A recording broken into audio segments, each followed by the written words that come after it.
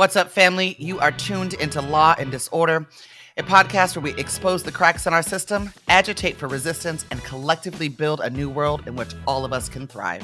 From KPFA Radio and the Pacifica Network, I'm your host, Kat Brooks. San Francisco Board of Supervisor Dean Preston has introduced legislation that pushes the Department of Homelessness and Supportive Housing to fill half of its 1,002 vacant supportive housing units and remain at a vacancy below 5% moving forward. Preston represents District 5, which includes the Tenderloin, the Haight, the Fillmore, Japantown, Civic Center, and the Western Addition. Good morning, Supervisor Preston. Good morning. Thanks for having me on.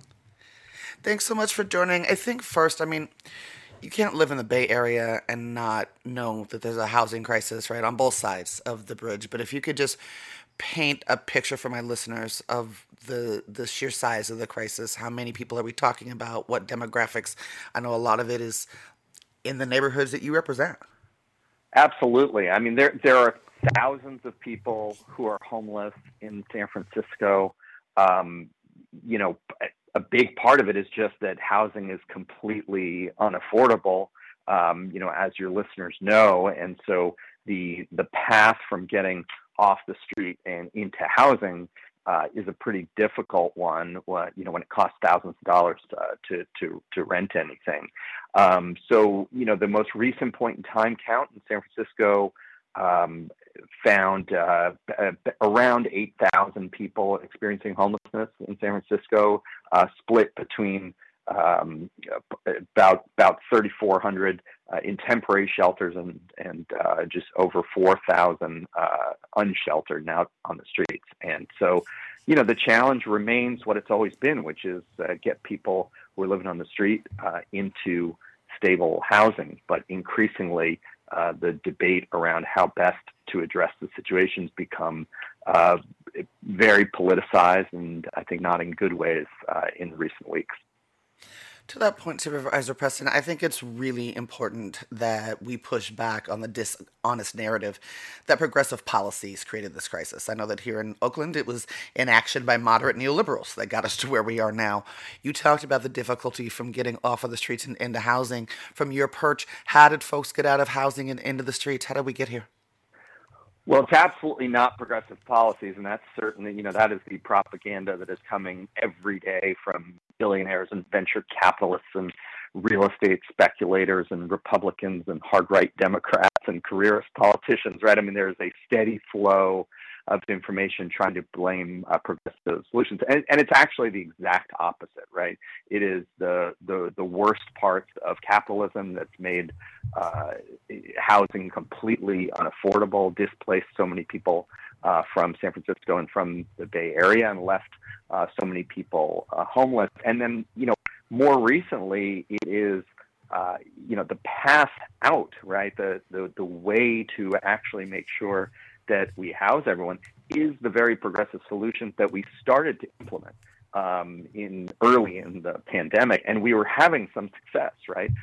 Things like the shelter-in-place hotels that allowed over 2,000 rooms in San Francisco. Thousands of homeless people moved off the street and into hotels during the pandemic. That kind of progressive solution, though controversial, was actually working. We were one of the only counties in the state that saw a decrease in homelessness in the first couple of years of the pandemic.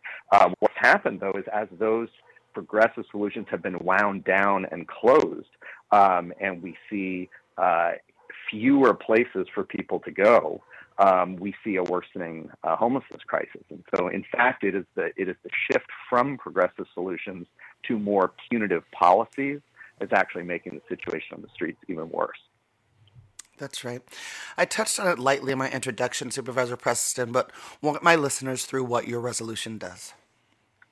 Well, so I introduced the resolution last Tuesday urging the Department of Homelessness and Supportive Housing, HSH, to fill 50% of their vacant units within 90 days. And just for context, as I mentioned, we have over 4,000 people living on the streets in San Francisco, but we also have 1,000 vacant units in supportive housing Those are units where it's permanent supportive housing, provides the support services people need, and they're just sitting empty. It's really unconscionable. I mean, we could move 25% of people living on the streets of San Francisco into permanent supportive housing without spending extra money. I mean, these are fully funded units. The providers of these units are eager to have people move in. And the only thing standing in the way is the lack of political will to get it done. This has been a problem for about, particularly in the last 2 years. The city's been running about a 10% vacancy rate in permanent supportive housing. It makes absolutely no sense.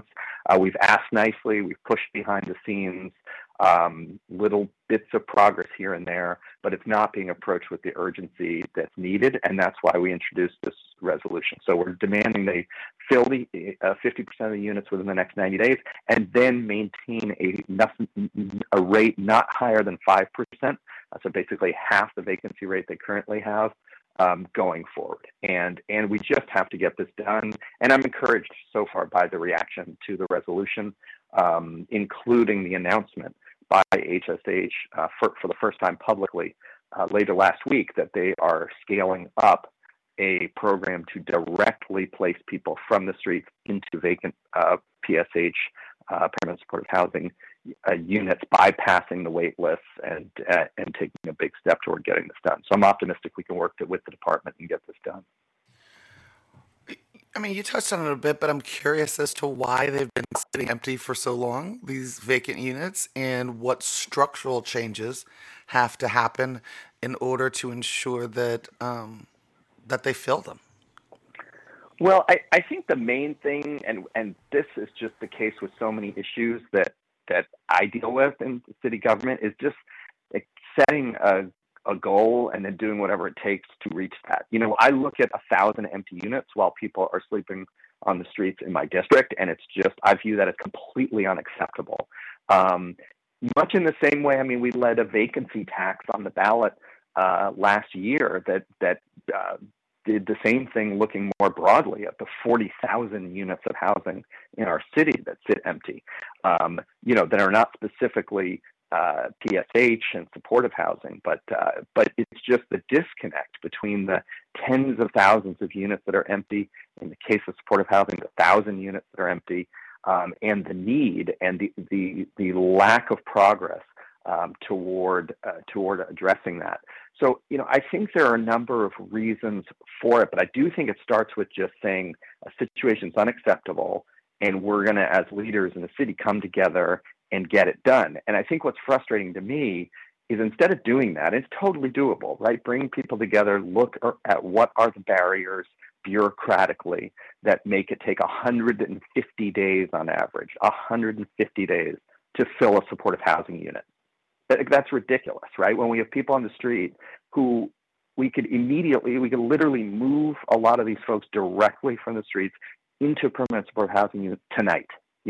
So bringing folks together to address that situation with urgency. And instead, what we get too often from the mayor on down in San Francisco is a complete distraction from that, right? I mean, I would love it if the mayor would convene all of us in a room and approach this situation with urgency and work together to fill permanent supportive housing units, right? That's what would be the reasonable thing to do. And instead, we see a lot of our elected leaders, at rallies yelling at judges and, advocating for sweeps of homeless people. And it's just this massive distraction that satisfies a lot of these big money interests that want more punitive policies, but doesn't actually address moving people from the streets into housing. Supervisor Preston, I've got 90 seconds left with you. Has Mayor London Breed reacted to your proposal? Not that I'm aware of. I know media has reached out, but we haven't gotten any reaction. But we have been in touch with her HSH department. We regularly talk with them and look forward to working with them to get it done. But we'd love her leadership and partnership on this. And again, I hope she'll spend less time focused on scolding judges for defending the constitutional rights of vulnerable people and more time working with us to get folks housed. Yeah, we didn't. I wanted to dive into the injunction stuff, but we are out of time. We will have you back soon. Supervisor Dean Preston, thank you so much for joining us this morning. Thanks. Great talking with you.